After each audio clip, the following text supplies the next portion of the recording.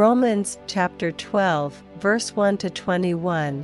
I beseech you therefore, brethren, by the mercies of God, that ye present your bodies a living sacrifice, holy, acceptable unto God, which is your reasonable service.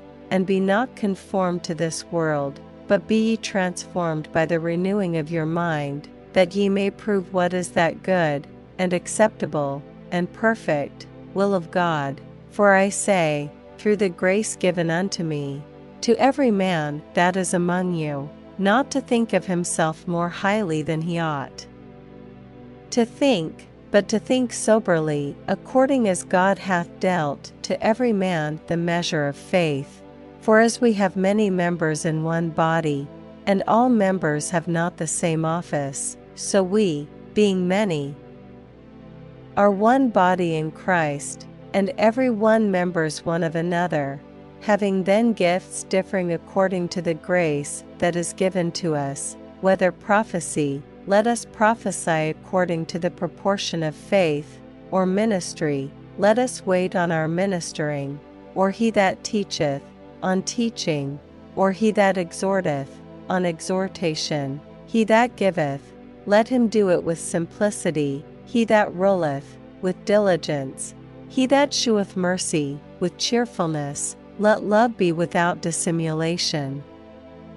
Abhor that which is evil, cleave to that which is good, be kindly affectioned one to another with brotherly love, in honor preferring one another, not slothful in business, fervent in spirit, serving the Lord, rejoicing in hope, patient in tribulation, continuing instant in prayer, distributing to the necessity of saints, given to hospitality.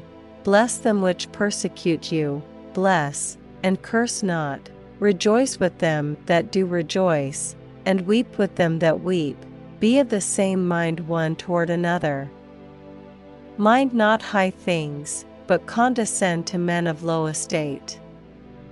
Be not wise in your own conceits, recompense to no man evil for evil.